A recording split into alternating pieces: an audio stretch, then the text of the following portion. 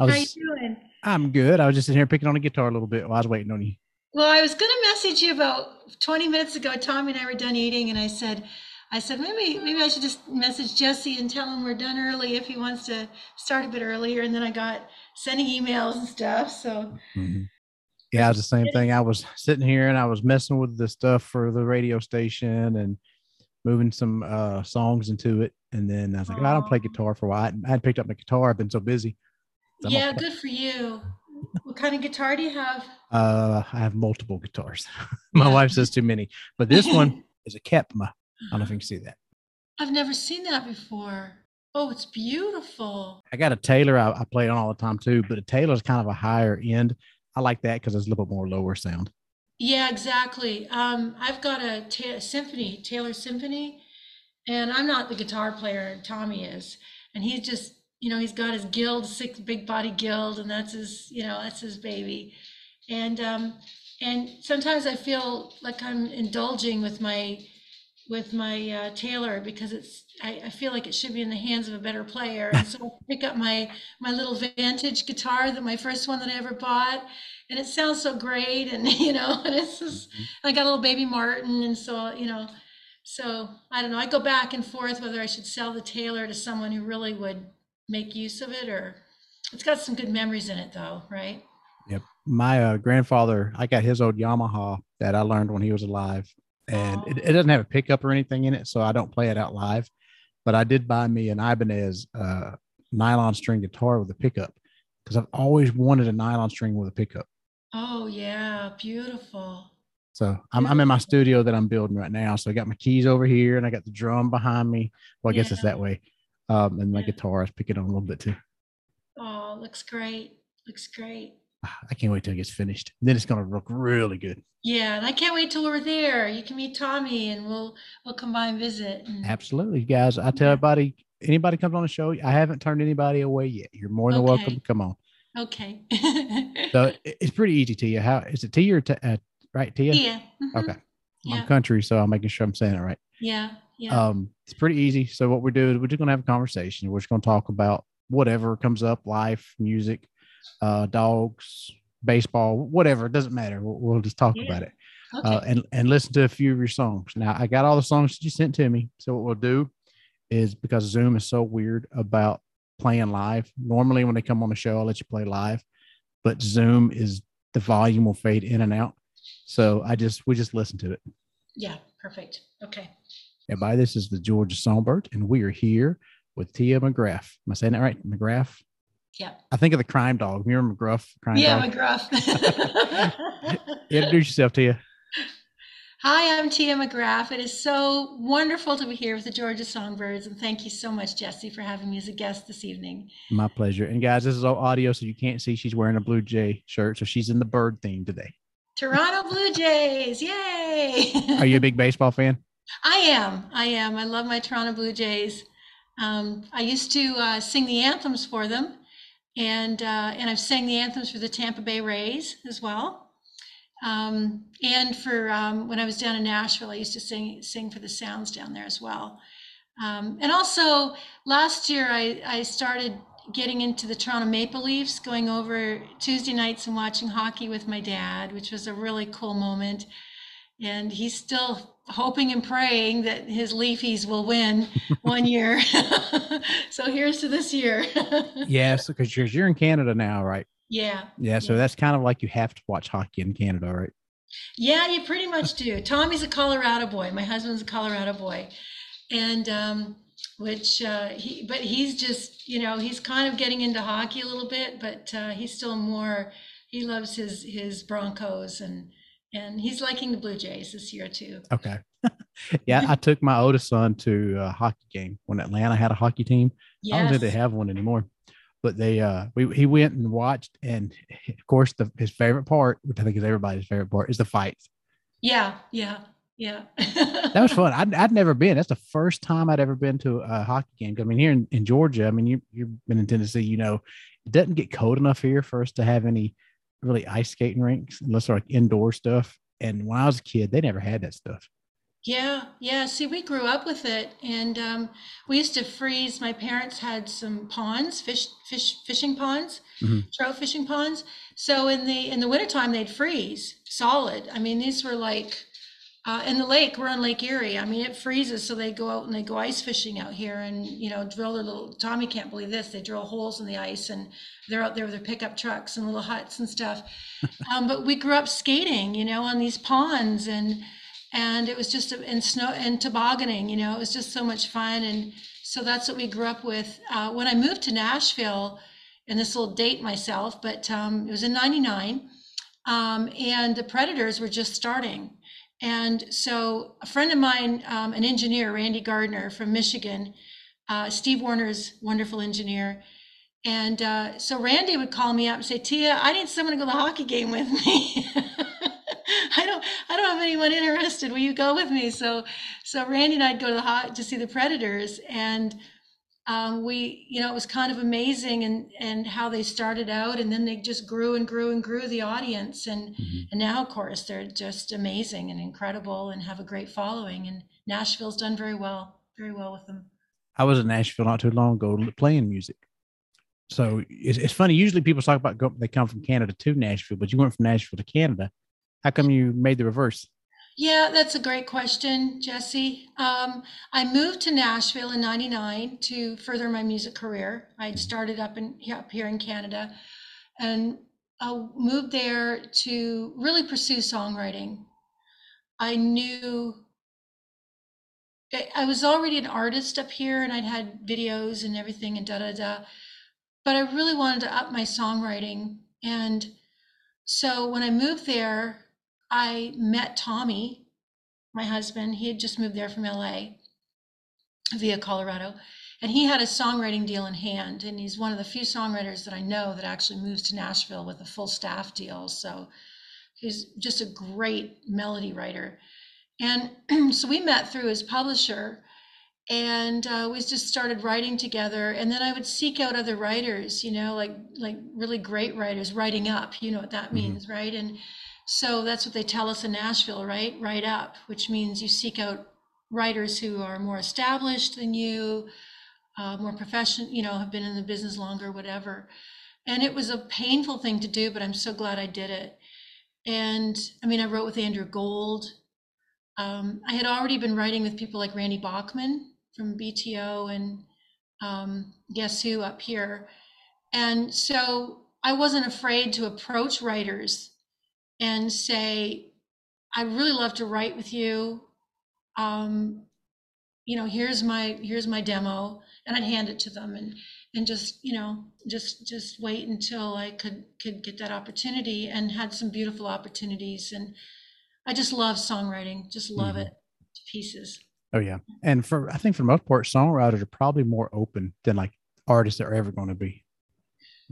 Isn't it true? And your songs travel with you. They define your life. And do you ever find that, Jesse? You write a song, and maybe 5 years later you're out performing it, and you feel like you've finally gotten what your Hmm. song means, that you've grown into it, so to Hmm. speak, right?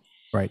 It's a beautiful feeling. Yeah. Except a lot of my songs are more heathenistic, so my wife is like, "You better not be growing into those songs." When I met her, I'll give you an example because I'm working on an album now for the band. It's going to be called "Bad for Me," and I wrote this song. And years ago, when I first met my wife, I was working at a place called Mardi Gras here in Atlanta. It was, if you guys don't know what it is, what it was a strip club. So I was like the doorman, and I did like bar back and stuff like that. And I told her when I met her that's where I work, so she wouldn't be like a lie. And I'm at a strip club, and she didn't know why. I told her, but she didn't know what it was until we're out eating one night, and I go to buy her dinner, and I got like 100 ones in my wallet because that's what they gave me, all these ones. And she goes, "Well, you at the strip club?" I'm like, "I told you that's where I work." So she's like, I didn't keep that job much longer. I kind of moved away from that.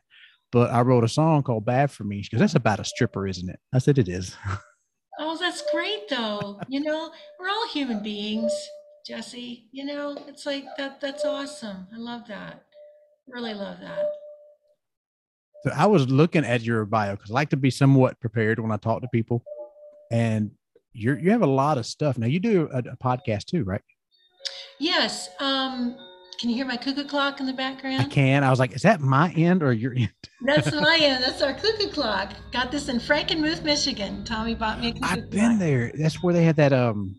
That's the only place in Michigan I went. That's where they have that big Christmas store, right? Yes, Bronner's. I've been Yes. there. I love Oh, that. yeah. And the big chicken dinners, the sit down chicken dinners where Hmm. you share it, family style. And um, yeah, so a podcast show. Yes, sir. Told you we'd get sidetracked. um, so during the so something that Tommy had when the pandemic hit, podcasts were just kind of coming out at the time, and Tommy had been listening to them, and he kept saying, "We should do a podcast show. We should do a podcast show." And I said, "Well, what would we do it about?" And he goes, "I don't know. Let's put our thinking caps on." So when the pandemic hit, we had our studio. We have a home studio, and we have our songs, and we have our rescue dogs, and we have my children's book, Jake the Road Dog, which is about our rescue dog from Nashville. And Hmm. and I said, why don't we tie this all together and we'll call it Jake's Place Songs and Tales. Songs and Tales being Tails. Right. And it was such a cool moment when we had this idea. And I remember the first episode, Tommy's, putting the microphone in front of me, and we created this little he loves the editing and everything, so he created this little actually took the sound of the lighthouse from Port Dover, where we live, near where we live, and put it in as our opening. And then I just started talking about our rescue dog and our travels on the road as songwriters, and it's just led to different opportunities to interview people, to talk about our songs. The next one we're going to do is about England. We did a lot of touring in England, 14 years over there, met a lot of friends. And so recently, of course, Queen Elizabeth passing away. And so we're going to do a little podcast episode for our friends in England and tribute to them. Yep. I've met doing when I started this, the same reason I started a little before the pandemic, but the whole countdown and everything that came that now that type of your songs are in the radio, it all grew after that because I had to find some way to make content Yeah. for to bring guests because I couldn't get guests in. And I met a lot of people over from the UK. They're great music scene over there. Oh, they're so talented. Mhm. We've had the opportunity to write with some of the writers over there too, and grow with grow up with these people, right? Like I said, 14 years. So some of them are just fantastic, and we would always welcome songwriting sessions over there whenever we could Right. on a day off from gigging. There's a guy over there named James Reed. It's Reid. I don't know if you know him.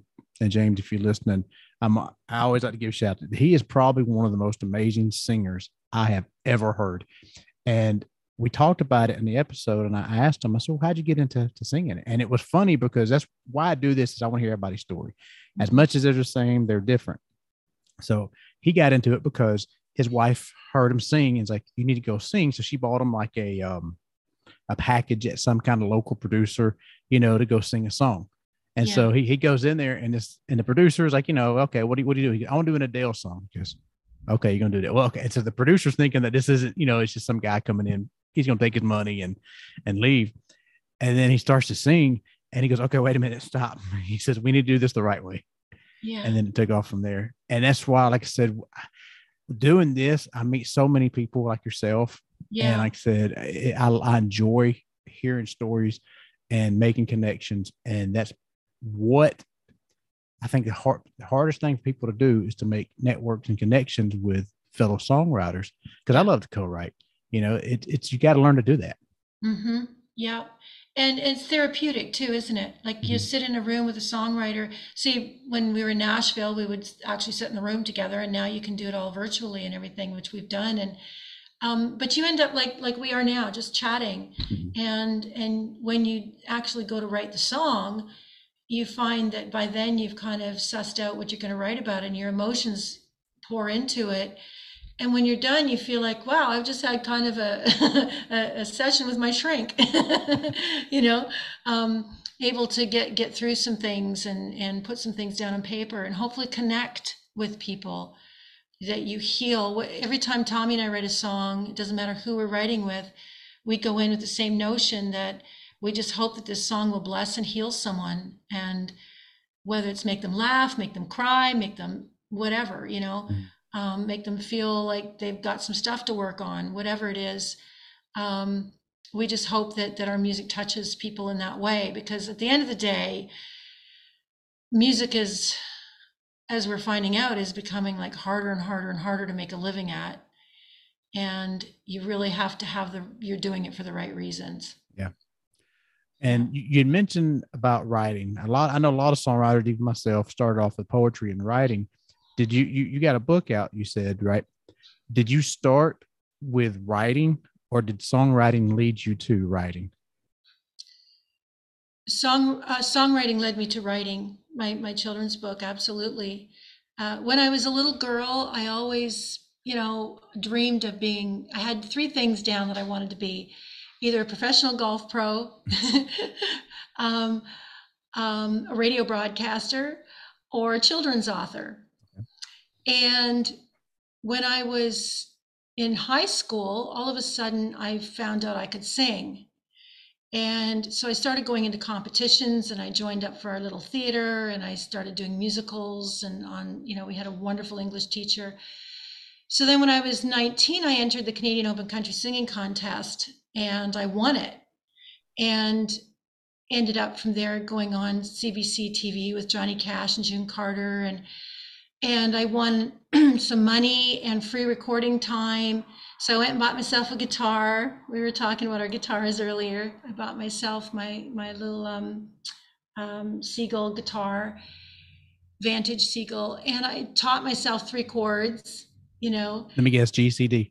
Yeah. And I think an A minor. And I wrote my first song. And so by the time I went into my recording session with the free recording session that I'd won in Niagara Falls, I'd written this song, and I went in and recorded it. And it was very serendipitous. It was like my dad was acting as my manager, and he started sending it out to radio, and we had radio calling us up.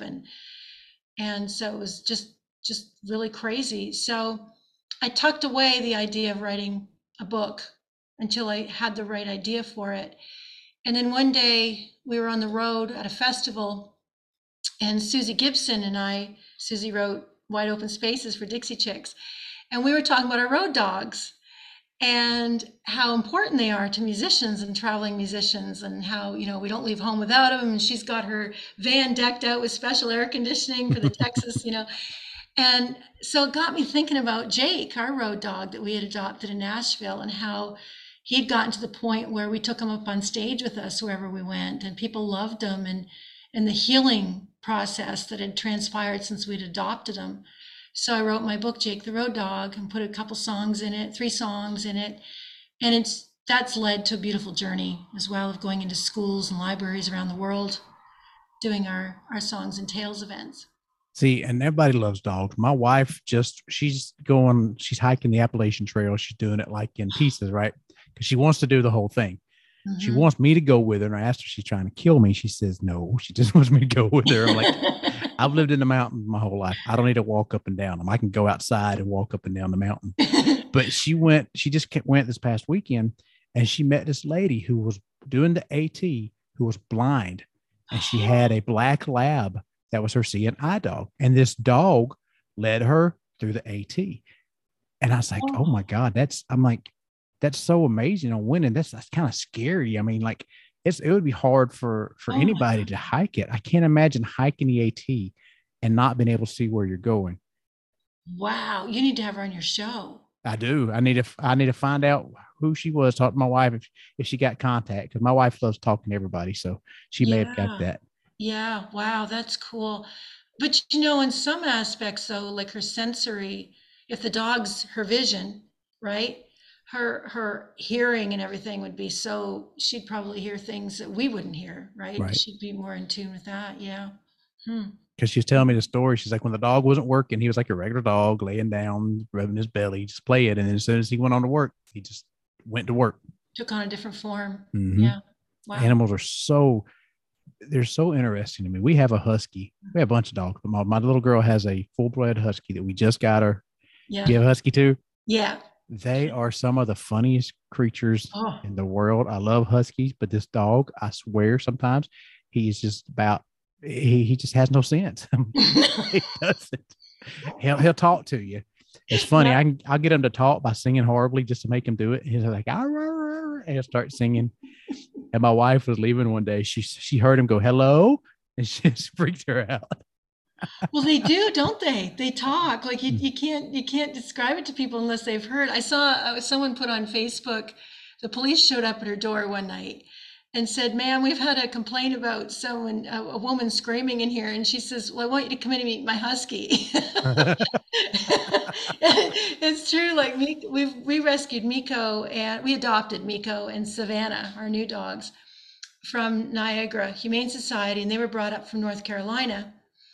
And so Miko's story is really kind of incredible. The guy who had him before us had found Miko tied to a tree in a rainstorm, and like was choking and upset and everything. So this guy had rescued him, and then he and his family separated, and so they had to sell all their dogs and get rid of. So they took them to the Humane Society there, and they transferred them up here. So Miko to this day just rainstorms, and he gets kind of freaked out if there's a storm coming or whatever. But he talks. He does. He talks, and he's funny. And then we have a Catahoula cur, and you guys down the south would know what that Catahoula. They're the Louisiana bird dog, I guess. Okay. And so she's funny. So by Miko doing the husky talk, she's got this baying, Catahoula cur bay, but now she'll go, roar, roar, roar. She'll try to talk like Miko. It's really cute. And we get them going during the Jays games. See, poor Apollo is our husky. It's my daughter's husky. We've got a black lab named Bella, and she's like so old. She's almost 14. She's almost blind, almost deaf. And then we got Buddy, who's a mixture of like a pit bull shepherd. And he's like 12, so he's old too. So they're all old and crotchety. They just bark and growl at this poor dog, and he just wants to play. I've never seen another dog pet another dog. He will walk up to the old lab and take his paw and just gently touch her, and like he's petting her, and she's like, rah, rah, rah, rah, rah, rah. Like leave me alone. Yeah. And then he'll aggravate Buddy because he wants him to play, so he'll take his squeaky, and then when Buddy's turn, he'll touch his butt, make him turn him around and chase him. He's so funny. Oh, they're awesome, aren't they? Yes. Yeah. See, we could make this a dog podcast. I don't care. See our songs and tales. I'll have you as a guest on my show, Jesse. Absolutely. Yeah. I'll bring my little girl who loves music and her dog, and we'll let him talk to her. Yeah, absolutely. And we'll play. Yeah. Okay. You got it.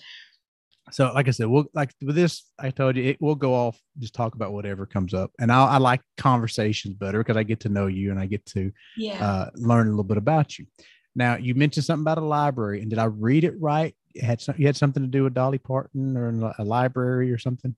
So Dolly Parton has a wonderful, wonderful program that she started in honor of her father, who was illiterate. It's called the Dolly Parton Imagination Library.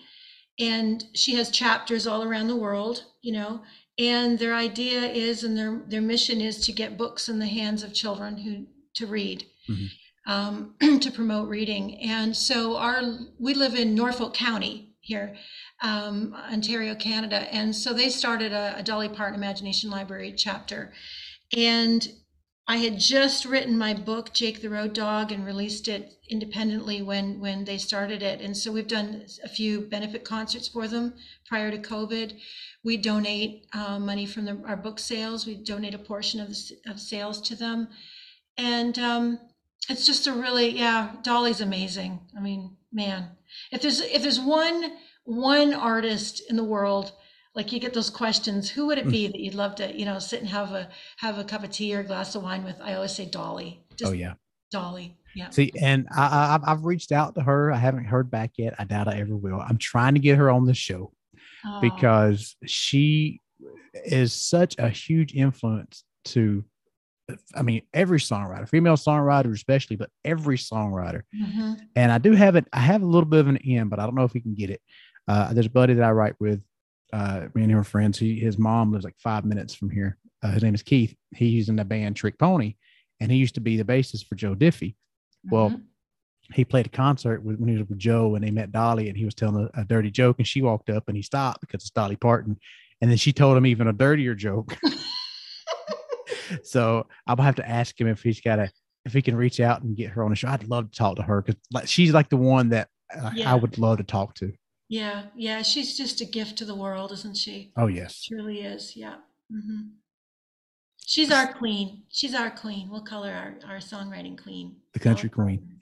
Country queen. There you go. Well, let's like I said, we're going to listen to your songs too. So we're talking about music. Let's hear one of your songs. Which one you want to hear first? Oh gosh. Why don't we go with Go Your Own Way? Okay. What I'm going to do is I'm going to share the screen so you can see I've got everything lined up right here.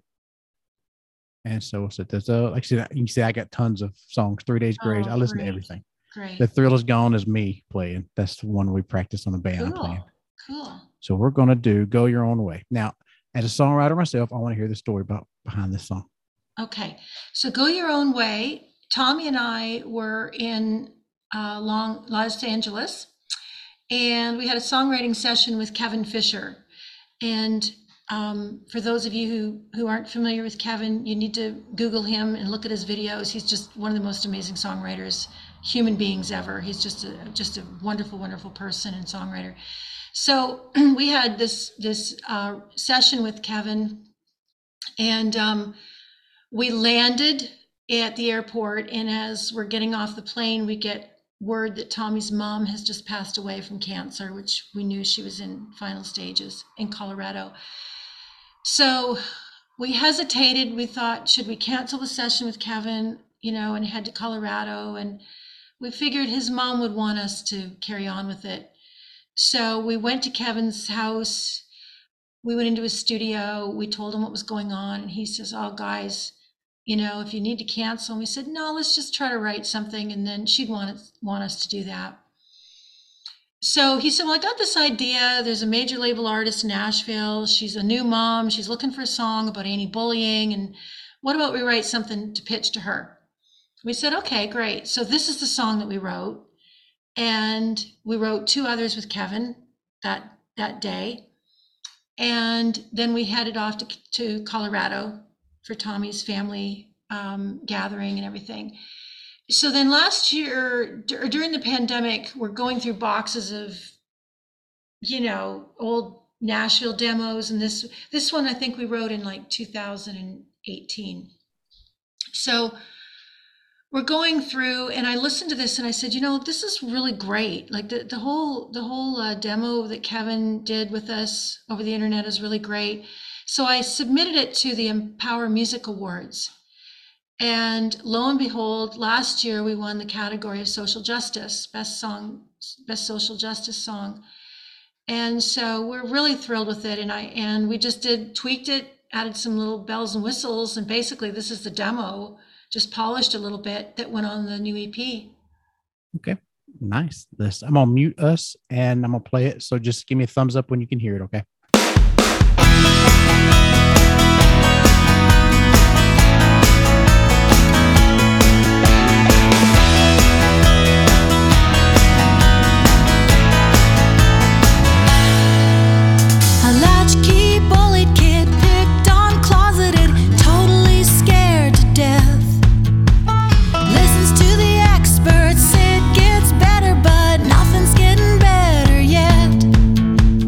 When's the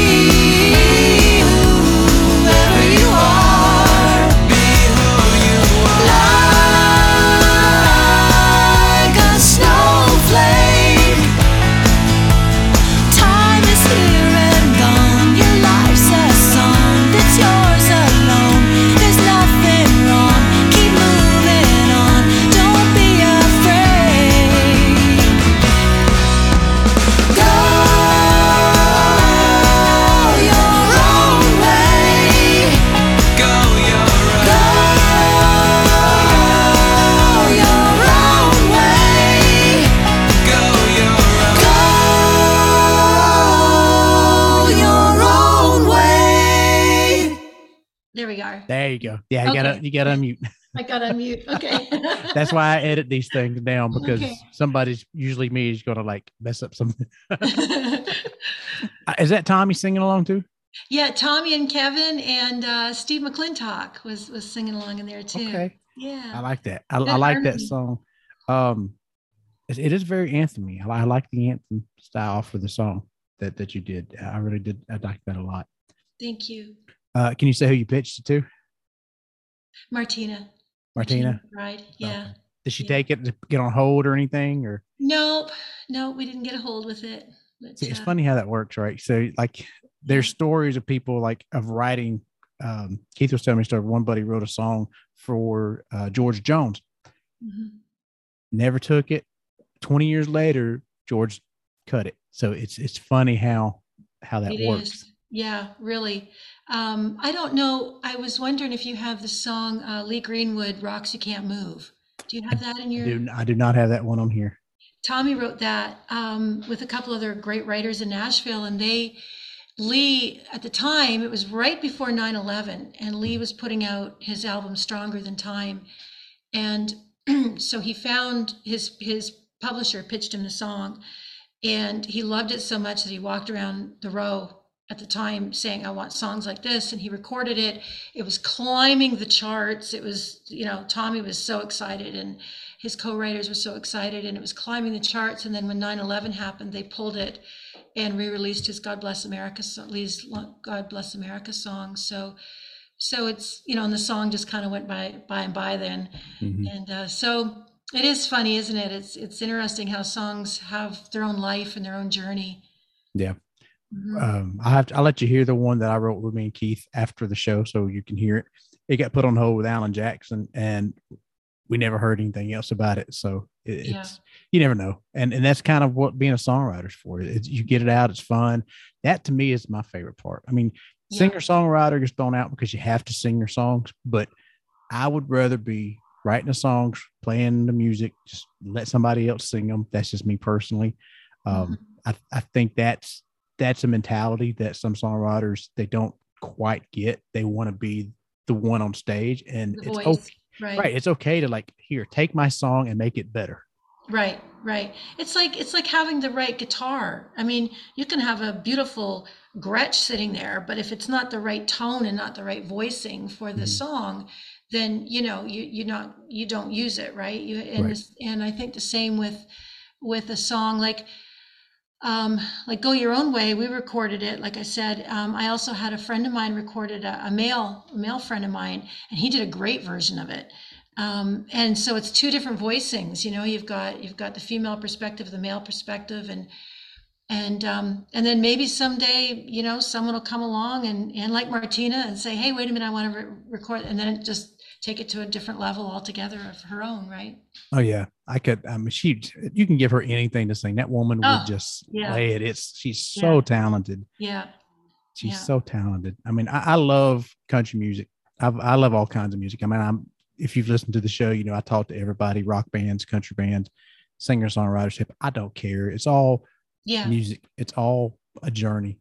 And there's just some people like Martina that just is so much more talented in a certain area. Like you're saying, Tommy is a great melody writer. I'm more of a lyricist. I struggle on melody. I do. I'll be honest. That's one of the things I wish I could do more of. I'll hook you up with Tommy. Then you two can write. Absolutely, I'd love to. We can do a three-way write because I love doing lyrics. I love writing lyrics but Tommy's just he's so in tune with melodies. Like he'll just sit here and write melodies, and I'll go, man, that's beautiful, and then it inspires the lyric to go with it, or the title, the idea. Yeah, absolutely. I'd love to do that. And I tell anybody that they'll listen to me, I'll write with anyone and I'll try it. If it doesn't work, it doesn't work. But you know what? How do you know if you don't try? That's right. Exactly. Yeah. I'm doing it something like that here for Georgia. I'm doing a collaboration album, and I'm either writing or co-writing with other artists or songwriters, and then letting other artists sing it. And I just wrote one with a lady here in Georgia. Her name is Jana Jennings. She's like Tommy. She's like, she can take a melody. She took the song, we wrote it together, and she took a melody that I didn't even think of. I'm like, that is so good. I wish I could do that. Oh, that's beautiful. Well, but lyrics, I mean, lyricists are needed too, right? Right? So, Unless it's an instrumental. yeah, yeah, yeah, exactly. So how is you've been, are you getting to play out now? Oh, it's a good question. We're dipping our toe in the water, so to speak. We weren't prior to the pandemic, like Jake got sick. Our Mhm. dog Jake got sick back in 2019 and was diagnosed with degenerative myelopathy, which is, if anyone knows about it, it's a sad disease. They gradually go paralyzed, right? And like I said, he was our baby. And so we decided at that point, we were tired. We've been on the road for 14 years, touring all over the States, Canada, England, all over. And so we took some time off for Jake. And we did a couple other shows that year. And then of course, 2020, everything shut down. And so now we're kind of slowly getting back out there. We're going to Farm, which is the Folk Alliance Regional Midwest, near Chicago in October. We're coming back down to Nashville and been nominated for a Josie Award, which is really exciting. And we're going to see some friends down there and maybe do a little bit of writing. And we're starting to get some local gigs around here, churches and benefit concerts and things, and Christmas concerts are starting to come in. But we're not in a hurry to get back out there like we were. It's just a different world. Flying for one thing is a nightmare. And work visas. I always travel everywhere with a work visa and work permit, and so that's a lot of it's a lot of work to do, because everything's so iffy right now. I'm hearing from friends that venues still are closing or they're reopening with new owners, new Mhm. agents, new promoters, everything. So it's like starting from scratch, isn't it? Yeah, and it's hard. I mean, for anybody, singer songwriters, like I try to push more for the band. They don't hire many bands. I mean, you got a certain venues that you can only do bands that won't even take a band because it's not set up for it. And then you got the ones that did that just can't afford it anymore. They can't No, afford to pay a band. no, no. And today, this is something that I thought, and I don't know if we should talk about it or if it's something that we don't want to talk about, but it's your show, Jesse. So you just, um, but it was on social media that a radio promoter had posted about a band who's giving away their music. They've literally made a post saying, "We're giving away our music for free, our new EP for free. We'll mail it to you." And he's saying, "No, this is the way it's done. This band knows what they're doing. Music is not a commodity anymore. You are supposed to." And I'm like, "Well, how are we supposed to keep going? Like the engineers are not free. The studio time is Mm-hmm. not free. The musicians are not free. Manufacturing is not free. So we're not just giving away free. You're going in the hole by doing that. Yeah. So how can you possibly carry on? And yet I know that there's people listening here today would go, but I get my internet for free. I can watch TV for free. Why Not should really I? though. You're You know? supposed to pay for it. Exactly. Right. Right. You know. So that's a whole other animal that I would be open to discussing sometime, Oh, because I don't know how bands, please enlighten me if a band has an idea how to do this and how to keep going down the road. I'd love to hear it, because I'm trying to mull this over in my head like, well, if this is the new way, how do we do it? How do you do it? I don't think it's the new way. I think what you got is you have so much saturation because of like Spotify and stuff. People can just put their music. It's so easy to get your music out there. They're doing TikToks and reels, and the that's kind of people's mentality is like, okay, let's do a 30-second reel or a minute, however long. See, I don't know how long they last, but what they're not understanding is there's cause and effect for everything. And Absolutely. and when you Yep. start degrading the music like that and Mm. give it, I mean, I get trying to get your name out. I don't know if I'd give away an EP, maybe a song, maybe a free download. Yeah. I can get with that. Right. But if you I guess they're doing it themselves, so they don't see the cost. Like I own a pest control company too. That's my job. Besides this, I don't get paid for. I get paid for that. This I do because I love music and I love talking to people. One day I'll figure out the the monetized part and I'll make money off of it, but that's for later. But for the band, to me, it seems like because they probably made it themselves, it's probably okay quality. Maybe they're good. I don't know. I don't know what band it is, but they don't see the value in what they do. And if you don't see the value in what you do, no one else will. Well, music is the art. I mean, and this is what they were carrying on, like the conversation or this post went on to say that it's not the music anymore. It's like your branding, your, and so, and I had another conversation with a friend of mine from Nashville, actually, who said that artists now are starting to sell. They don't sell their music on stage. So, because people aren't buying it. So they're starting to sell like knickknacks out of your house and jewelry and like I'm like, so I told Tommy, I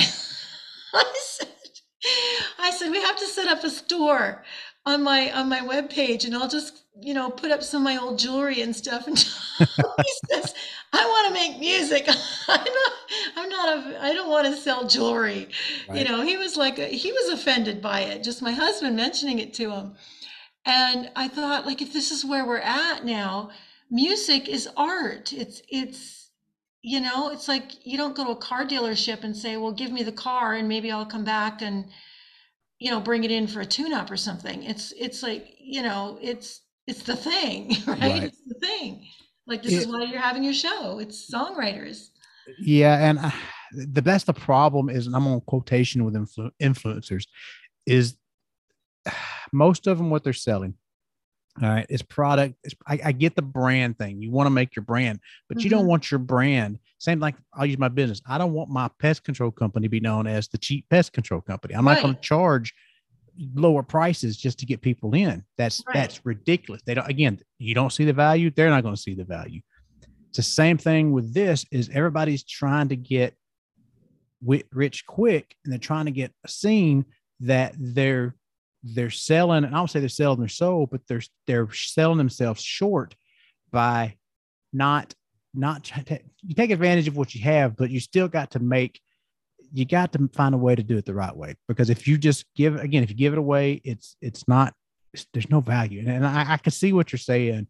And I completely agree. I don't think that if that's the way that music's going to go, then it's in trouble. But I think there's more of us that believe that there's still value in it than they are. Well, thank you, Jesse, because I was having a meltdown this afternoon. It's like, well, why, like, how are you going to keep on keeping on? I mean, we're not expecting to,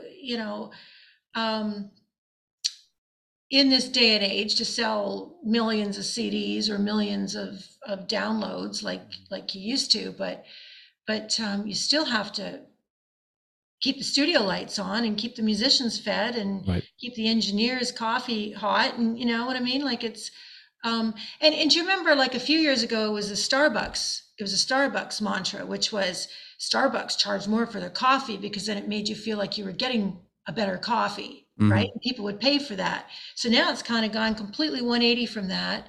And no, just give it away. And then that way the people will fall in love with you. And then hopefully they book you. Right.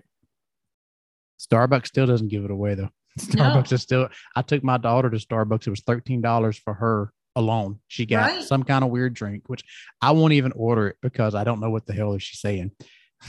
And then she got some like a candy pop and a food, and it was $13. And I'm like, that's all by yourself. I mean, oh my God. So yeah, I always tease my wife about being a yuppie because she loves Starbucks. She'll drink Starbucks. Like, how can you pay $5 for a cup of coffee you can make in your Keurig? Yeah. Oh, I don't get it, but that's and that proves our point. Right. Exactly. Doesn't it? Starbucks said completely the opposite of that idea, which was no. What you're saying, it's making your point that if you believe in your product, then you price it as such, and people will pay that. They will pay for it because they want to see it, they want to enjoy it. Right. And see it stay around for a while. So that's what I was saying, put your money where your mouth is. Yeah. If you don't think it's worth nothing, then okay. Then I'll take it, and I'll take whatever you got. Like with this, like I said, when I meet other songwriters, and I try to do classes and stuff, and we'll talk about that, when I'm meeting somebody. But everybody's in a different part of the journey, and they're trying to climb that ladder. They're trying to see where do they fit into the music scene. And I believe that some people have unrealistic goals. I'm not saying you shouldn't dream and try to get your music heard and get played, but you got to know your strengths and weaknesses, and you got to try to get better at them. If you ignore it, like I was telling you, my melodies, I'm not horrible with melodies, but I'm not great with melodies. I could be a lot better. I know that. So I know where my strengths, my weaknesses are. I'm not going to come out and say, oh, I'm a better melody writer than so-and-so. Why would I do that? But I'm also 45 years old and I've learned better. And I think that's all it takes is they got to learn.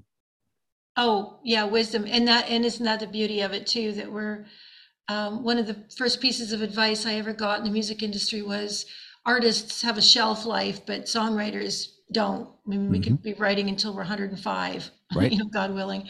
So, and even right now, I mean, like coming through the pandemic, there's going to be a whole flood of songs that down the road, history is going to look back and go, wow, like that was an important time period. This is what I'm saying. Like, it's art. This is art reflecting our society. We've just come through a pandemic and a world pandemic, and our art should reflect that as art. I believe everything goes in a circle. I mean, think about in the 50s when the songs were like 2 minutes, 2.5 minutes, right? So now, again, they're short. Again, they're skipping bridges. They're not repeating a lot of choruses. They're short. It's just part of the music business. So till the next big thing comes and flips it, because Spotify, for all its wrongdoings and all its quirks, it does get your music heard to people that it wouldn't in the first place. But at the same time, if you think you're making any money off of Spotify, you haven't looked at that little bank check thing that they give you, and it's like 0008. It's like, what? Yeah, exactly. Yeah, and that's the other thing too, is that we are able to reach people that we couldn't reach before. And back to what you and I were talking about, 20 minutes ago, if your heart's in the right place for why you're writing a song, really at the end of the day, you just want to reach as many people as you can, right? You want to touch as many souls. And so I think that in that way, we have to just trust that people will do the right thing. If they love it, they'll buy it. I had a lady call me this afternoon, message me, and then ask me if I'd call her because she wants to talk about booking us for a concert for a fundraiser at her in her town. And she says, I just love your podcast shows, Tia. Thank you so much. And I said, oh, well, thank you. You've just, encouraged me to keep going with them. Right. Every time you hear that, someone says, I actually sit and listen to your podcast show. It's like, wow, that's cool. And so we just have to keep knowing that we're touching people like that and reaching souls. And then in turn, they will do what they're going to do, whether they call you for a gig, whether they buy it, whatever, tell their friends, whatever, right? Mm-hmm. My oldest son says he won't listen to my podcast. My voice puts him to sleep. And my youngest, I got twins, boy and a girl now, they're 13. And Gibson, the voice, says, Daddy, why do you talk like that? I'm like, what do you mean? He says, you got a deeper voice on your podcast. I'm like, I can hear myself because I put the speakers on. Yeah. Like I grew up with a speech impediment. So I always hated talking in front of people. Mm-hmm. And so to get myself out of that, I would sing and I would do this because it forces me to have a conversation and to get uncomfortable, knowing that I sound in my head, I sound worse than I am. Because everybody tells me, oh, Jesse, you got a great voice for podcast. I'm like, well, I knew I had a face for radio, but I didn't know I had a voice for radio too. You do. Well, that's beautiful. So share with me. Do you mind sharing with me the speech impediment? Well, growing up in the South, everybody has that kind of Southern accent when they're little and they can't say their certain letters. Well, my dad, he had a bad speech impediment too. And he wouldn't talk in front of my sister. My sister's older. So she read and she did her thing and she talked more like my mother. My dad, because my mom went to school and I was little, had to take care of me. So I was around him more. So I started talking like him. Mm-hmm. And then like they told me I was tongue tied and then I couldn't say my S's or my R's or my W's or There was a lot I could say. I was in speech for years, and to the point where even in high school, I wouldn't go in high school. I said, no, I'm not going to get, because you talk about the anthem song, I'm not going to get in a situation where I got to fight because somebody makes fun of the way I talk. Right. So I'm just going to, I'll just be quiet. But I couldn't say there's still certain words that I can't say because of the way the words are put together. And I think that's probably part of my melody problem, is because I'm so self-conscious of how I'm talking that I won't put certain words in a song. Yeah, that's very interesting, isn't it? Wow. But wow. Like I said, I force myself that. And I think that's what the problem is. A lot of people is they don't want to get out of a comfort zone. Well, and when I was a little girl, I had a real bad homesickness problem, like really bad. I couldn't go spend a night at friends' places. My mom and dad would get the call, come and pick Tia up. She's crying and homesick, like the literal feeling of sickness. Mm-hmm. It wasn't just, I'm sad and I miss mommy and daddy. It was like I would be sick, physically sick.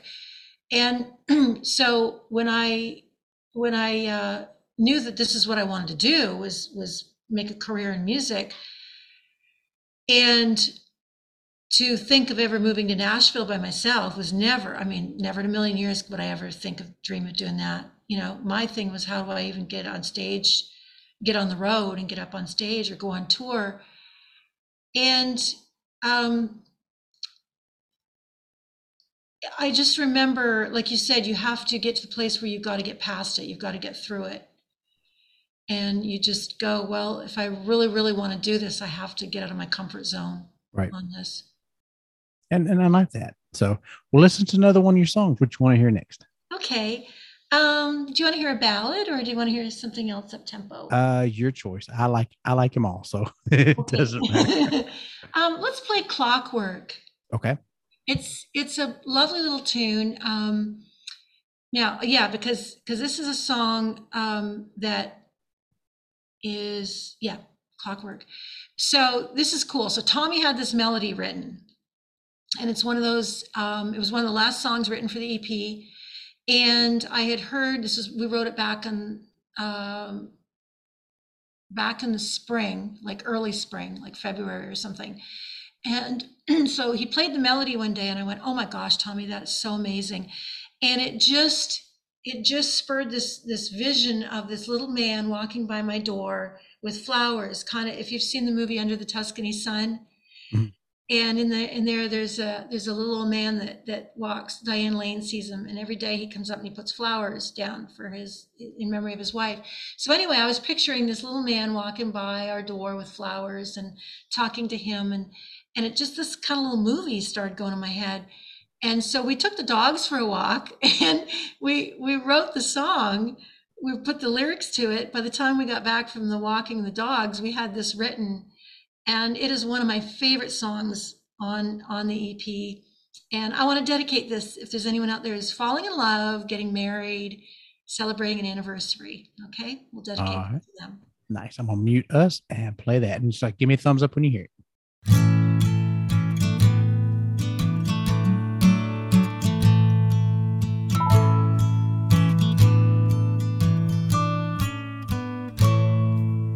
Each day like clockwork at 3:45, an old man with flowers walks past my door. One day I asked him, so who lights up your world? He said, my beautiful bride. You know we still say the words. I will always love you.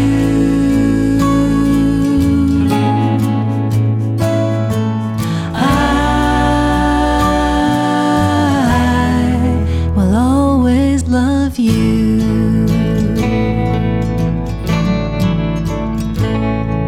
Well, he got me thinking that'll be us when we're rusty and gray. I'll still be hooked on your touch. Can only imagine how it's gonna feel to know someone so much, believe in something so real. I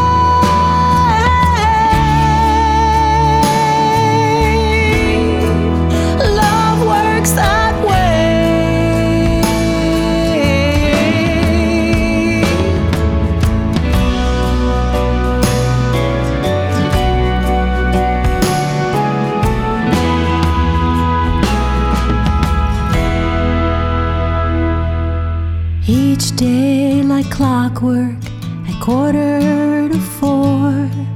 An old man with flowers walks past my door, singing, I will always love you.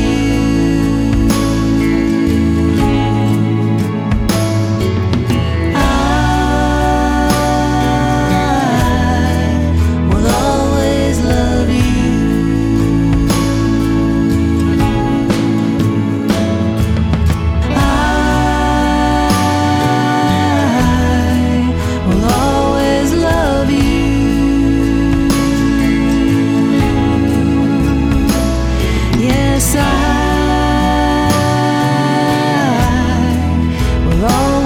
love you.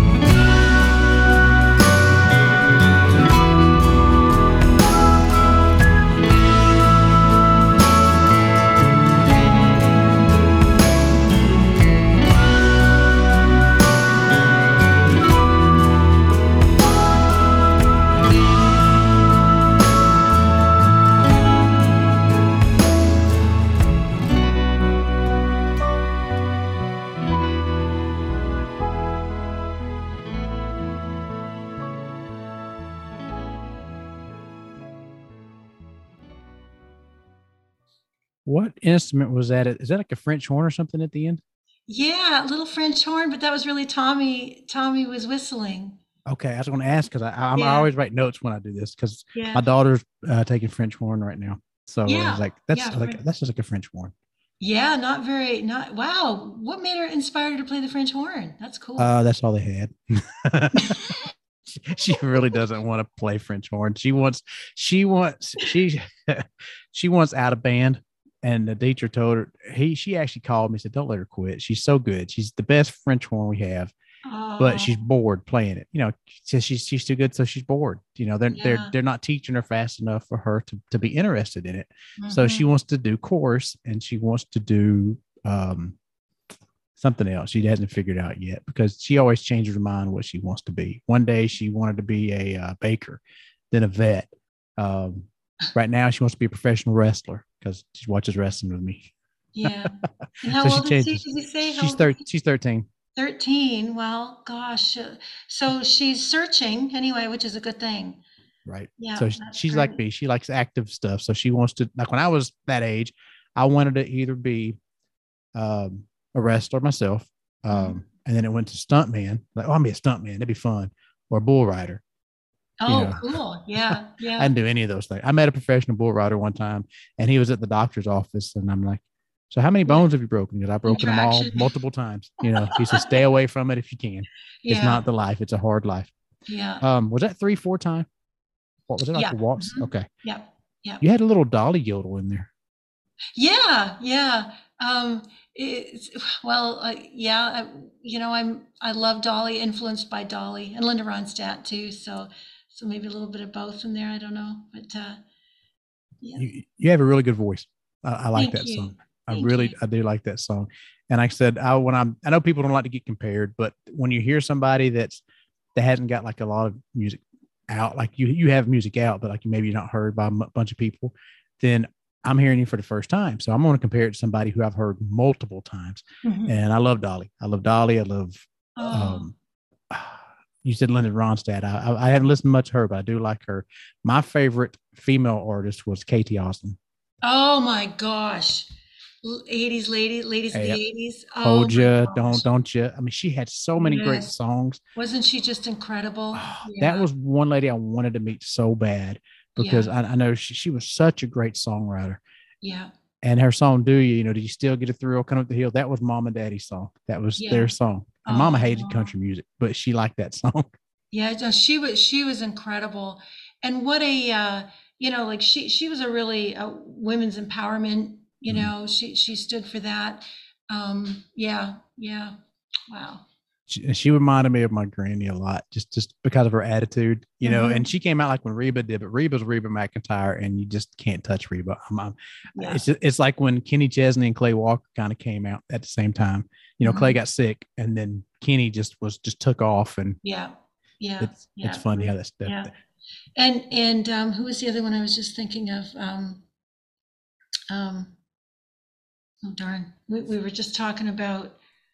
Oh, Olivia Newton-John, of course, just passed away, right? Mm-hmm. Just lost Olivia Newton-John, and I mean, our generation loved Grease, and come on, it's like, like what a lady, what a singer. She had a beautiful voice. That is probably one of my daughter's favorite movies is Grease. Oh, yeah. And I said she's 13. She's because I taught them we watch like old movies together and stuff.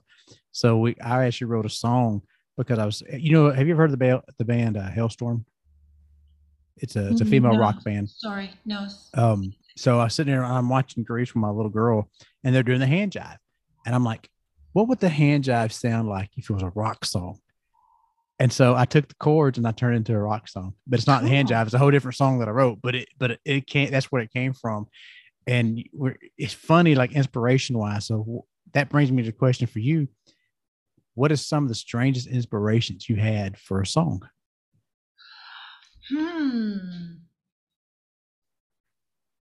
Well, the one on our EP is called Nighthawk. Mm-hmm. Okay. And it was truly based on a true story about finding a wounded nighthawk on the end of our yard in the broad daylight, which was weird anyway, because they're nocturnal, right? They fly at night. And so that was one. Let me think. What's strangest? Oh, I know. Tommy and I were we were in England touring, and we were driving down the road, around little country road, right? As you do. And these bunnies were on the road, and they were like blind. And so I got out of the car. I said to Tommy, this bunny's not getting out of the road.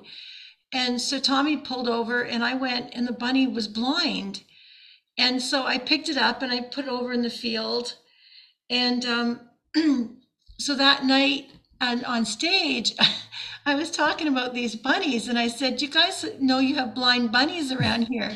And so they started making a joke about it. And then actually it's a disease, Tia, and you're going to, your hands are going to fall off now that you picked up that blind bunny. So the next day we're at our friends Henry and Henry Priestman and Peter Riley, and we're writing with them. And so I'm telling them the story, and they started playing this really cool blues riff. And so we started writing, don't go chasing that rabbit, don't go hunting that bear. and so that kind of inspired the whole song about that. It was kind of really bizarre. See, and that's why I ask stories for songs, because every song is so, like, some of them, you just think of it, you sit down and you play and you write because you're thinking of it, but there's other ones that it inspires you to write a song, and I love that stuff. Yeah. And I just songs about bunnies are funny. I got a song called Snuggle Bunny I wrote for my wife, because and I play it out a lot because that's one of the songs people love. And it's always uses the line, because there's some people in the relationship that are snuggle bunnies and some that are not. And I fall into the I am not category. But it doesn't matter what I want. That's right. She is. She's your snuggle bunny. That's cool. That's good. We got one called Traveling by Guitar. We wrote with Wood Newton. Mm-hmm. Wood wrote Riding with Private Malone. Do you remember their song, Riding Private? And actually, Wood's a good friend of ours. And so Tommy and I, we were sitting down in the row, and Tommy and Wood Newton were talking about guitars. And Wood musicians said, do. And Wood said, Tommy, did you ever notice that guitars are shaped like women? And Tommy's got his big body guild. And so Tommy says, well, I got a big bottom girl here. And so we wrote Traveling by Guitar, and the opening line is shaped like a woman and fun to hold. Oh, that's a good line. Yeah. No, I've had fun. This has been a very good interview to you. Thank you. Same here. We're not done, I promise you. So we got what I usually do is, like I said, after this hour, we get one more song for you, and then we'll get into part of like a 20 questions type of game.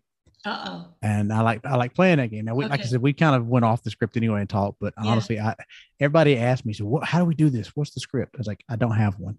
Okay. We'll talk whatever you say. If I hear it and it makes me think of something, we'll go on that path and we'll walk it together and then we'll find our way back to music. Okay. So 20 questions, I freeze. This is why I didn't like school. I was always like, I just froze. So see, school, I wasn't big into school either. I mean, I pushed my kids so hard to do school because I never opened a book. When I say I didn't open a book, unless I had to use it for a test, I literally never opened a book. I never studied, and I passed with passable grades. And that was not how I want my kids to live. I want them to be smart. My oldest son, he graduated with a master's from Georgia Southern. He now works for the Air Force, and he makes more money than I do. And I'm so proud of him. And he's so cheap.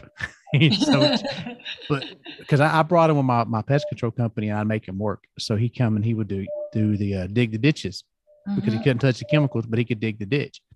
And when he worked with me, I made him buy his own lunch. And if we were late, he had to buy his own breakfast. I'd buy his dinner if it was too late.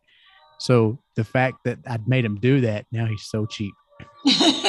He wanted to split a $20 movie with me. Daddy, I'll buy half. I mean, son, you just got a $10,000 sign-on bonus, and you're griping about $20. Come on. That's why he'll have money and we don't. That's right. Tommy and I were having that conversation tonight, and I was just saying, Tommy, you know what? It's just like this is why we don't have money. It's because we've just always gone after our passion, which has been songwriting. Mm-hmm. And we literally just had the conversation a few hours ago where we were just talking about the same thing. So. See, and that's a coincidence. Nothing's a coincidence, is it? Right. I think the bottom line is we love music. We love our songs. We love our songwriting, and money comes and goes, right? Mm-hmm. So, yeah. And it goes back to where we were talking about earlier. Like it is a passion, but there's a cost for it. You know, if you work hard at it, why do you want to just give it away? Well, right. The sacrifices, the 30 years of moving to Nashville, 30 years, of moving to Nashville, of songwriting, being on the road, the wear and tear, the relationships, the family relationships, everything that is, the credit card debts, everything else, the promoters you pay for. You couldn't run a business like that. You could not just run a business like that. Like I said, like a car dealership.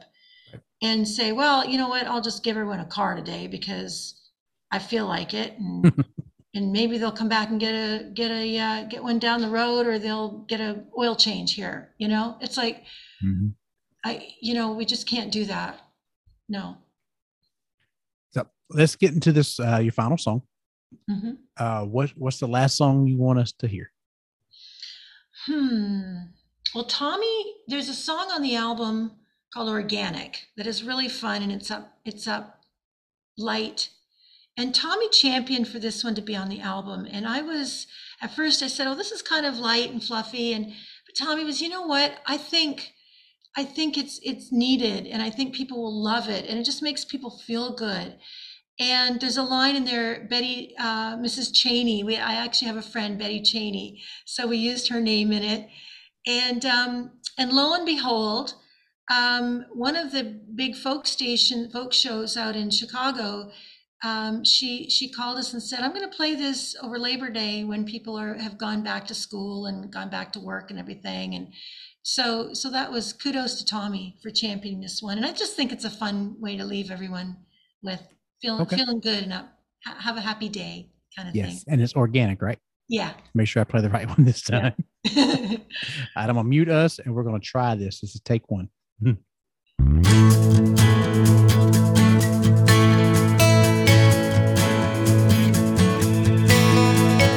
Splash a little water on my face,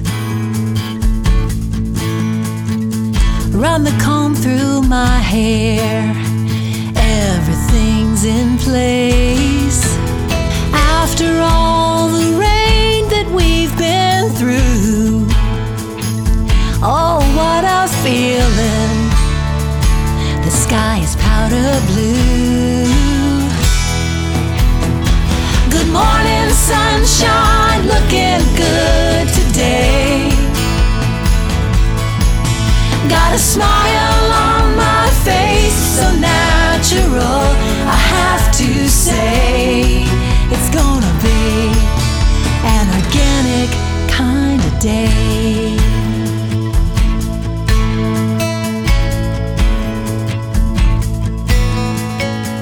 Think I'll walk to work and leave the car. Stop and smell the flowers in Mrs. Cheney's yard. Sing along with buskers on the street. Oh, feel the rhythm of a new beat. Good morning, sunshine, looking good today. Got a smile on my face, so natural, I have to say. It's gonna be an organic kind of day. Ah, it's the simple things in life. Yeah, they make everything alright.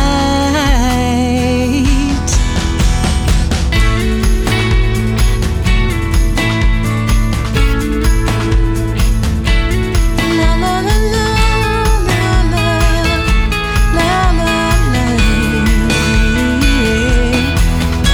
Good morning, sunshine, looking good today.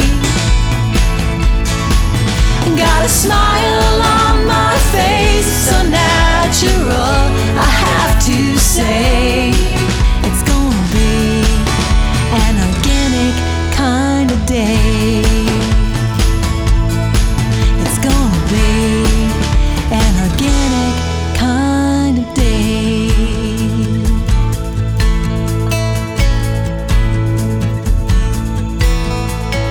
Splash a little water on my face.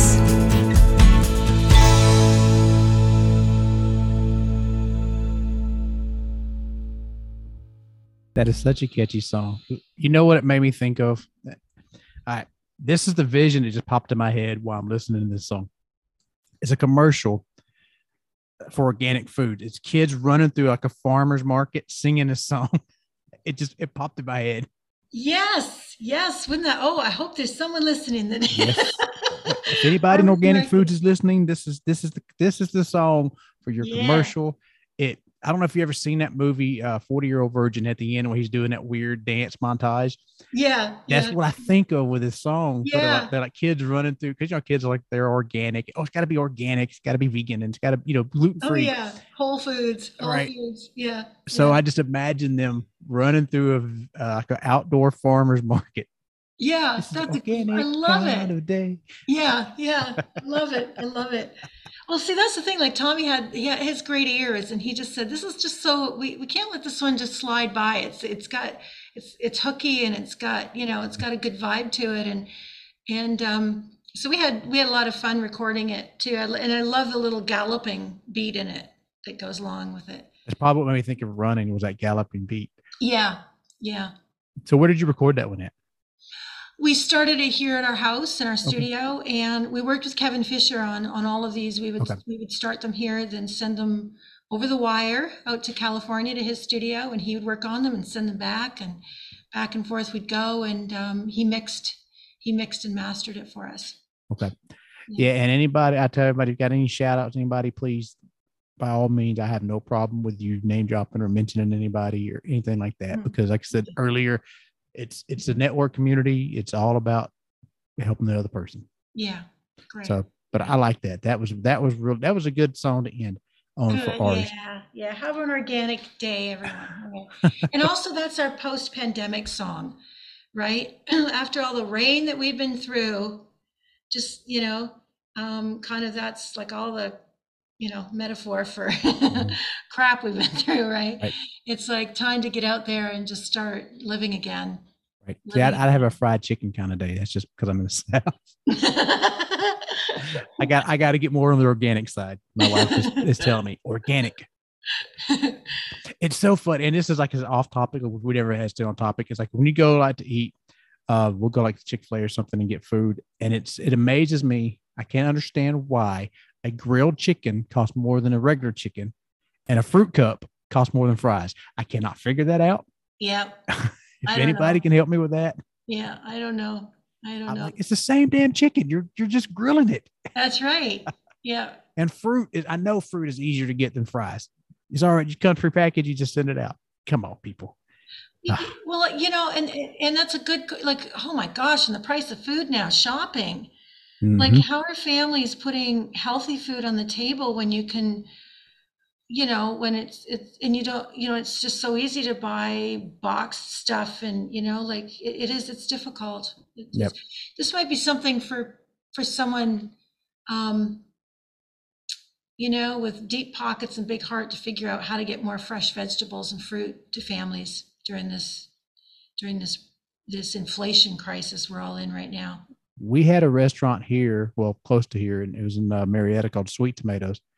And it was just salads and healthy foods. And it ended up shutting down. I think the pandemic knocked it out. But I'm like, it was actually really good. So I told my wife, I said, if I order, I'm eating fried chicken and mashed potatoes and all that stuff. I said, so from now on, if you want me to eat healthy, you have to order for me. So when we go out to eat for dinner, I give it to her. Like, all right, I'm going to go, because the words will not come out of my mouth. When somebody asks me for food, it's fried chicken. I want a fried chicken sandwich, whatever.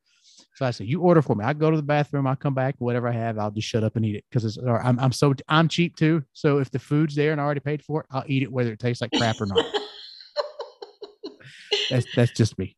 That's awesome. That's awesome. Does she ever have the fried chicken waiting for you there then?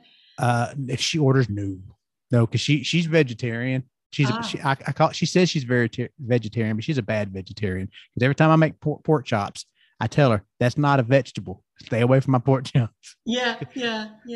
She sounds lovely. She's so funny, lady. She gets mentioned a lot on my podcast, and I met her. We've been married for 14 years. So, that's the same as it's about Tommy and me too. Yeah. Great. She's my second marriage, and I told her my last. I don't plan on getting married again. My oldest is I had custody of him from a previous marriage. She helped raise him. She's the one that got him her GI, because she's in the military. So she got the GI Bill, went to him. His college was paid for. Wow. And so he became his master's, and like he works for the Air Force. Yeah. And now we have twins together. They're her kids and my kids. And I told her, I said, I'm at that point in my life where I nobody's gonna put up with me, and I just can't put up with anybody else. So. Yeah, and you do. You're such a part of each other's story that you can't imagine it not, right? Yeah, she has to be careful though, because I'm a songwriter, so she better be careful what she's saying. She's like, oh, really? I was like, wait a minute, you're saying what? So I'm writing down. Let me get this. Let me write this down. Never mind, whatever. Well, Tommy and I got married in Savannah, Georgia. Really? That's where my son's getting married next year, in Savannah. Oh, it's beautiful. Mm-hmm. It's beautiful there. We love it. They went to the, I think there's like a serial killer Hall of Fame or something up there, like a museum. They went and visited. And I'm like, you're going to get married to the woman who wants to take you up to, I was like, son, we need to talk. Yeah. But my little girl, like we talk about podcasts. You ever listen to Morbid? You listen to the other podcast? Yeah. You know what the Morbid podcast is? No, I'm sorry. No. It's a serial killer podcast. Oh, okay. So my little girl, I was listening to it one day, because I like to listen to other podcasts to kind of get ideas how to do certain things on mine, just to mix it up. And so I'm driving back from Mississippi, and I thought everybody was asleep. So I'm listening to a Morbid podcast about serial killers. Now my daughter starts listening to it, and she loves it. So she's listening religiously to it, and then she gets freaked out. So she'll turn on Christmas music so that it makes her feel better. Oh, wow. I was like, interesting? Yeah. I said, you need to stop. If it scares you, stop listening. No, it's really interesting, Daddy. Yeah.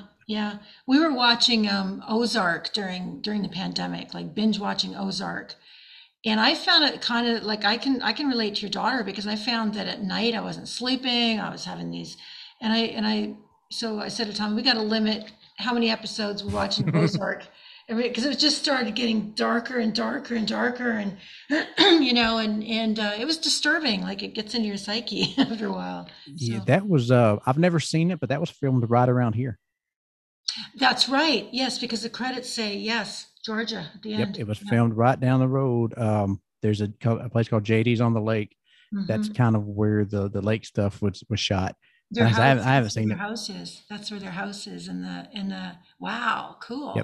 So that's like probably from here 15 minutes away. Have If you? So you haven't seen Ozark? You haven't watched it? I haven't seen it. Oh, well, you guys have to watch it then. Yeah, you'll love it. Yeah. But put the kids in the other room. Go away. Before we get into the 20 questions game, it's not really 20 questions, but it's kind of a 20 questions. I got it from another podcast. It was an idea. I thought it was fun. Tell everybody all your social media, where they can find you and all that stuff. My website, tiamcgraff.com, and it's TIAMCGRAFF as in Frank.com. And all the links are right on the homepage there to Facebook is Tia McGraff, Twitter, Tia McGraff, LinkedIn, Instagram. We also have our podcast show on there, Jake's Place Songs and Tales. You can catch the latest episode of that. We have our Lake Country store, which you can buy our merchandise, and my children's book is on there, and some children's, if there's any teachers out there or children who want to bring in we did a show last year, actually a 9-set series of songs and tales, which teaches songwriting to the student and book reading and everything else. So it's in there. That's cool. And I want to check that stuff out because I like the idea of writing. I never really could write stories. I mean, you think I could because I'm a songwriter. And it's not true. I could write the stories. It's just my English teacher always hated my punctuation. She was like, "That's not where that goes, Jesse. You don't put a comma there. You don't put a period. Just come on, leave me alone. I'm gonna write songs, and then you can't tell me a daggum thing." That's right. That's right. Exactly. Right. So I've had fun to you. Thank you. Thank you, Jesse. This has been great. We've talked for an hour and a half almost. we've been talking, and I like interviews like that because it's, like I said, it's conversation. I'm getting to know you now. It's not just an interview. We're friends. We're talking. It's fun. So now we're going to get to know you a little bit outside of music. 20 questions.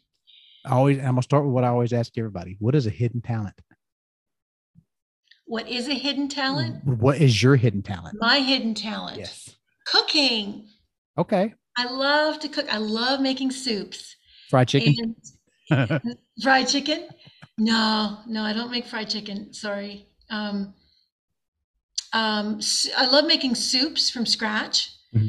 And my grandmother was Transylvanian. And so she always made these. We were over visiting Transylvania a couple years ago. Tommy and I went over, and the soups were to die for. And I don't know, like I just have this natural gift for nothing left in the house, which is what my dad said my grandmother used to do. They had 9 kids.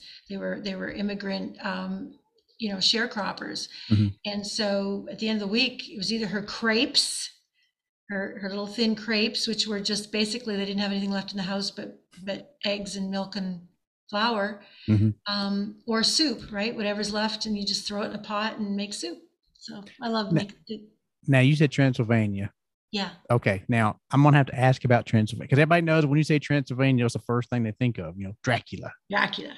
Vampires. So I want to hear a little bit about Transylvania. Kind of explain the culture, what it's like over there. Because I'd love to visit it. It probably would freak me out a little bit just because of the stories and the. Yeah, it's beautiful. And there was a lot of American tourists there.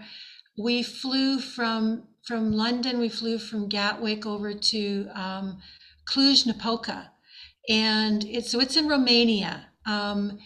Transylvania is like a little country kind of inside of Romania, and it goes back to 500 or something AD. Mm-hmm. My grandmother's church, we found her church. It was built in 1200. Wow. Yeah. And so she spoke a different language. It was called Saxon, and when she came over, it was part of the Hungarian-Austrian Empire. And then after World War II, of course, it changed over to Romania. Mm-hmm. They had to flee the whole deal. But she came over in 1930, so before World War II. and it's just, the culture is just amazing over there. A lot of music. Oh my gosh, you talk about songwriters and everything else. Just the music is beautiful. The countryside is beautiful. There's castles everywhere. Dracula was actually a ruler. Count Dracula was based on Vlad the Impaler, Mm-hmm. right? And so if you talk to Transylvanians, they're like, Vlad is kind of their hero because he saved them from the Turks and everything. And he would impale his prisoners just to scare the army, the Turkish army. And but then through folklore and everything else, right? And the English Bram Stoker, he made it into Dracula, the vampire. Yes, and there will forever be vampires in Yeah. Transylvania and werewolves, and just that was cool. See, if I hadn't done this, I would have never known that, and that's a cool tidbit that nobody would have. You're the first person I've ever had on the show from Transylvania or have any Transylvania heritage. There you go. We have to save this for Halloween then. Yes. We did a Halloween episode. See, now if you ever come to the house when I do it here, I have two places I either do the interviews. I do one in the studio if it's raining or hot or cold now, but it's not finished, or I have a gazebo. And I do it outside in a gazebo. I take my computer and my PA system and we record, but it's also by the family graveyard. So the family graveyard is right there. And I have, there's this lady named Allison. I've told this before. She's probably tired of me telling everybody, but she came up there around October. So she got there late. She's from Atlanta. It's like an hour drive from Atlanta here. So she got here and it was kind of getting dark already, but we're already set up there. So we're doing our interview and now it's pitch black. And all you get is the light from the computer, right? And you got a graveyard right there. And I'm out in the woods. When I'm saying I'm in the woods, I'm on top of the mountaintop. I'm in the woods. So all kinds of noises are running through the woods and it's freaking her out. She's, what is that? What is that? It's so fun. And it happened to fall around Halloween when we did it. So it was really fun. Oh, that would be fun. Wouldn't that be great? So if you ever get up here, come on down and we'll get you on there. Yeah. We'll get you to the gazebo. Fantastic. Yeah. All right. If somebody did a movie about the story of your life, who would play you? I answered this question not long ago. My mind's gone blank again. They must have watched the same or listened to the same podcast I did. She played in A $1 Million Baby. Hilary Swank. Hilary Swank. I love Hilary Swank. She's such a great actress. I love her. And I would want her because I think she would do everything I've seen her in. She finds the depth in the humans, like $1 Million Baby. I can watch that. I love Clint Eastwood. I mean, I just love Clint Eastwood movies. But there's something about that movie that just, I see her character and I relate to it. And in a lot of ways. Yeah. Yes, boss. Yeah. I love that. I'm gonna make my kids watch it. That and Rocky's right up there with them. They're old enough now not to be bored with it. Yeah. When they're young, you can't put them on drama. They're like, yeah. Well, they're playing on their phones and iPads and stuff. If is there a soundtrack that would be the story of your life? Do you remember the movie on Golden Pond? Mm-mm. Did you ever see the movie on Golden Pond? I don't think so. With it's beautiful. You got to watch it. It's Henry Fonda and Jane Fonda's in it. Okay. And it takes place up north, and they're she's working out issues with her dad, and her mom is Katharine Hepburn, and then there's this young boy in it who's just great, and he has a cool role, and so the music that plays through it is just incredible. It's just beautiful. I mean, you just hear the music alone and you're crying, but it's there. I would say that the film track to On Golden Pond. When you first said it, I was thinking it was a James Bond movie. Like, okay, James Bond. That would be Tommy.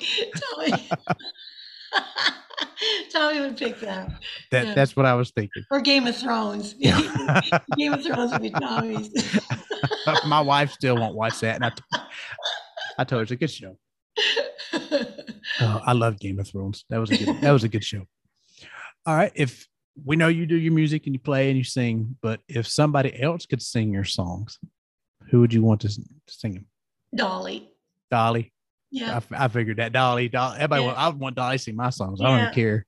I want to go to a Dolly Parton concert and hear her do Tia McGraff songs. That would be cool. That I think that's every songwriter. Let me go to the concert and listen, like Dean Dillon. Every George Strait always picks a Dean Dillon song and puts on his albums. Oh yeah, wouldn't that be wow. My son Gibson, one of the twins, he just got back from Dollywood, and he tried to play a joke on me. He goes, "Oh yeah, Dolly was there." I'm like, she wasn't. I know Dolly wasn't at Dollywood, but she did actually go like in March. I was reading up on it, but she hardly ever goes to Dollywood. Yeah, that's really, she doesn't go, because I was kind of hoping she would. No, I think she goes like when it first opened back up, she did. Yeah. And then like special occasions, she may show up and come to it. But I mean, Yeah. she's so busy. She's got so Yeah. much that she does. I mean, Now she's making a rock album because she's been inducted into the Rock and Roll Hall of Fame. So she said, "No, I got to make a rock album." yeah, she tried to turn it down. Yeah. That's just how Dolly is. I'm not a rocker. Why am I in a Rock Hall of Fame? That's right. Because you're Dolly. Yeah. She did a cover of Stairway to Heaven, though, and made it bluegrass. Have you heard that? Yes, it was incredible. Yes. So she's rock. She just bluegrass is just banjo instead of electric guitar. Yeah. Yeah. What are three things on your bucket list? 3 things on my bucket list. I would really love to, I want to finish my next Jake book, which I'm working on. And it's been quite a journey in itself, because during the pandemic, and I thought, why is this taking me so long to write it? And then I'm hearing other authors saying the same thing, right? And other artists. It's just, there's something that happened during this pandemic that is making art harder to finish and complete, and whether it's a good thing or anyway, I want to finish my book. I would love to have a publishing deal where I could walk into a big bookstore and just see my book on the shelves, and I've already started dabbling at it by self-publishing and doing consignment deals here in, we call them Indigo bookstores. They're like Barnes and Nobles. But I would love to do that. I would just love to know that my children's books had an opportunity to reach all around the world, not just, self-publishing. And so that's one, I guess. The second would be to go back to Transylvania with Tommy, and Scotland, which is my mom, and also to take him to Spain. Tommy is Spanish and Native American. So I would love to take him to Spain and go back to Romania and travel again sometime, just for fun, not even touring, you know. And the third, we would love to start something called Jake's Place, which is a animal shelter for dogs who can't be rehomed, or won't be rehomed.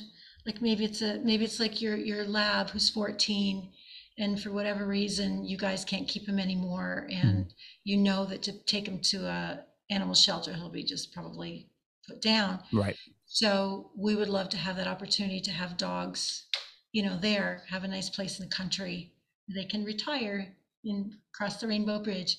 Right. And then when somebody tells you they took the dog to the farm, it's actually a farm and not to be put down. Not the farm, right? Not the farm. They didn't buy the farm, right? Yeah. So you mentioned books. So what is the last book that you read? My Bible. I read my Bible every morning. Okay. And do my devotionals. There's let me see what book I'm reading right now. There's one I just bought, which I haven't started reading yet, but it's called Braiding Sweetgrass. And I was doing an author signing in Chicago, and a lady was in the store, and she said, "You need to buy this book. It's a really great book." So it's about Native American culture and growing up with natural medicines and healing, which, going back to my Transylvanian roots, my great-grandmother apparently was a natural healer. Naturally. Like she did homeopathic healings over there and was quite famous for it. And my grandmother told me this. So yeah, so I'm interested in this book. That is really cool. I know when I get hurt, I just put cold water on it. My wife thinks I'm crazy. Water solves it, cures a lot, doesn't it? Heals what I tell her, if a bear can do it, I can do it. So that's right. Yeah. They don't go to the pharmacy; they go to the river and stand in it, and that's they feel right. better. That's right. Yeah. Yeah. And she's all against like getting chemicals and stuff. And so she's like, but you got to do more than cold water. Nope. Cold water works for me. That's it. Doesn't work. It doesn't work. So who's your favorite author then? My favorite author, I love James McMurtry. Okay. Or Larry McMurtry. Larry McMurtry. The Lonesome Dove, that's my very favorite series, Lonesome Dove. Larry McMurtry's books, and they're just, I've got them and they're like this thick, and they take, Comanche Moon took me like a year to read through it. And just because I would have to read 3 pages and stop. It was so heavy, but I love Larry McMurtry. Well, you mentioned Lonesome Dove. What's your favorite TV show? I would say Lonesome Dove. Lonesome Dove. That one, yeah. I never really watched that. I watched Highway to Heaven with my mom. She loved that show. And then Chips when I was younger. I don't remember Chips, the motorcycle cop. Yeah. But I'm talking the miniseries, like with Robert Duvall and Tommy Lee Jones. Okay. TV, we're watching Heartland. Do you guys ever watch Heartland? It's based in, it's a horse whisperer. The girl in is a horse whisperer based on a ranch out in Alberta, Canada. And they have bull riding and everything comes into it. So, yeah. I know my wife tried to get me to watch, I've never seen Yellowstone, but she tried to get me to watch 1883. Yes, we loved it. Oh, it was fantastic. Did you like it? I've seen one episode of 1883 and I haven't watched Yellowstone yet. Yeah, Tommy and I love Yellowstone 1883. Okay. Faith and Tim McGraw were amazing in it, I think, in 1883. The first episode was like really, really good. I mean, Tim McGraw is a good actor anyway. He is very good. And Faith did a beautiful job. I remember her in Stepford Wives. That's the first time I think I've seen her in a movie with Matthew Broderick. Oh, yes. Seen that one? Yes. Was Nicole Kidman in that one too? Is that the remake that had her in it? And, I think she was in it. Yeah. Yeah. I think she was. I think it was his wife, and then Faith Hill was like the Stepford wife. So it was like right out of it. Like crazy. Yeah. I got one more question for you. Okay. What's the best advice you ever got? Best advice I ever got. When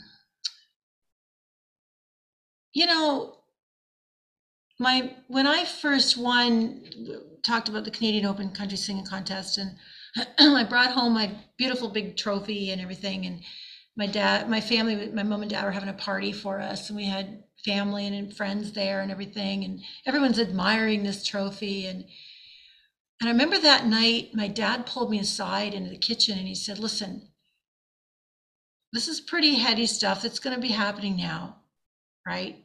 And he said, "It's not that trophy. It's not about that trophy. Don't you get hung up on that trophy.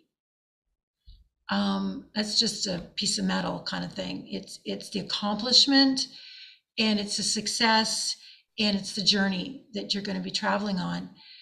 And so a few years ago, we were moving, and I had cleaning out the basement. I had this box of trophies, and lo and behold, this one was in there. And by now, it's dusty, it's broken, the ear's broken off, and everything else. And it ended up, I tossed that box of trophies. I threw them out. I had a drag racing trophy in there. I'd won a drag racing trophy, and I tossed the whole box. And it was kind of very healing in some way, because I thought, my dad was right. These trophies come and go and stuff, but it was more the journey. It's the journey and the people you meet along the way that really mean a lot. Yeah, because you always enjoy the journey. It's not the destination. Exactly. Right. You mentioned drag racing. You can't throw that out there and not explain. What did you drag race? 1978 Corvette. Oh, wow. My boyfriend at the time had a beautiful Corvette, and we went down to the drag races, and they were doing the high school challenge, and he entered me into it. And I'm like, "I don't want to do it." He goes, "Listen, this is the Christmas tree. This is how you follow the Christmas tree. Just do it." And sure enough, I pulled up, and the guy beside me is in a Corvette.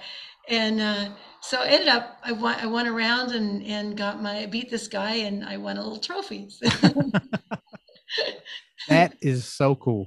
Yeah. That is cool. See, and that's why I ask these questions. It leads to other stuff. I like to probably do it in the beginning, but I'm not going to. I like to save it for the end, because normally when I do hidden talents, I'll make people, you gotta be careful what you tell me, because if you tell me you can yodel or you can do this or this, I'm gonna get you to do it. Yeah. But since you're cooked, I mean, you just get, when you get here, I expect a bowl of soup. I'm just saying. Yeah. Okay. Okay. So thank you for coming on the show. To you, I had so much fun. And it'll be a couple weeks. There's one got cows in front of you, and then yours will come out. Okay. And what I'll do is, when your episode comes out, I will go ahead and add one of your songs to the weekly top 10 countdown. Oh, great. Thanks, Jesse. And the way that works is it's all fan based vote. So I'll add you to the group messenger at that time, where I send the links to it, and you just like it and share it with all your family, friends, fans. And you have a week to get as many votes as you can. Oh, awesome. If you have enough votes, you move forward week to week. And then, like I said, if you stay in for 12 weeks, then you get officially retired. But you also get featured on Muriel, who's one of the people in there. She runs a radio station in Paris. Well, she'll feature you and your music there too. So you'll get featured. Even if you don't make it number one, if you last the whole 12 weeks, you'll still get featured. That's that's great. I'm saying feature a lot. That's a new feature for the Georgia Songbirds. Yeah. And of course, your song should be in rotation as I'm adding them to the New Music Monday. Yeah. So after they play there, I put them into rotation on the actual radio station. And right now it's all automated. I just don't have time to be the actual live DJ. So it's set, but it's in there, and it's with other songs. I don't know if you ever listened to it, but it's with, you'll hear who's on there. I'll show you right now who just played. Because I saw your list today came out, or yesterday I think came out. Which one? The list came out. You were playing one of them. Oh yeah. Yeah. Yours just went in there. So it's let me pull that up. I gotta exit out of there. I've been my internet out here is so bad, but I'll show it to you in just a second when that loads. But again, thank you for coming on the show. Thank you, Jesse. This has been great. And we'll thank Michael too for lining this up. This is great. Tell everybody where they can find you one more time, and then I'll show you the stuff off there too. Yeah. Website, tiamcgraff.com. And on there you can find all our socials, Facebook, Twitter, Instagram, and our store is on there. You can drop us an email, and our podcast show, Jake's Plays Songs and Tales. Okay. So yeah, right now that the people that are playing, Kieps won, Don Henley, Tyler Halsey, Ricky Combs, Macklemore. So there's a random people, and it's just music I like, and of course singer-songwriter stuff too. So that's a part of the why I did it that way. I always make jokes when I do the interviews and stuff, or the New Music Mondays. I'm like an iPod shuffle, because I love all kinds of music. I have rock, country, everything. Jesse, it's awesome. Awesome. So again, thank you for coming on the show. Thank you. And you guys stay healthy and safe, and we'll look forward to seeing you sometime in Georgia. Okay. Yep. And whenever you guys want to co-write, I'm up for it. I'd love to try. We get together. We can obviously do Zoom, because I won't be in Canada anytime soon. Yeah. No, that'd be great. Tommy would love that. You'll love Tommy, and I know he'll love meeting you too. So working with you. Perfect. Yeah. Okay. Thank you, Tia. Thanks. Say hi to your family too. Okay. All right. Yeah. Thanks, honey. Okay. Bye.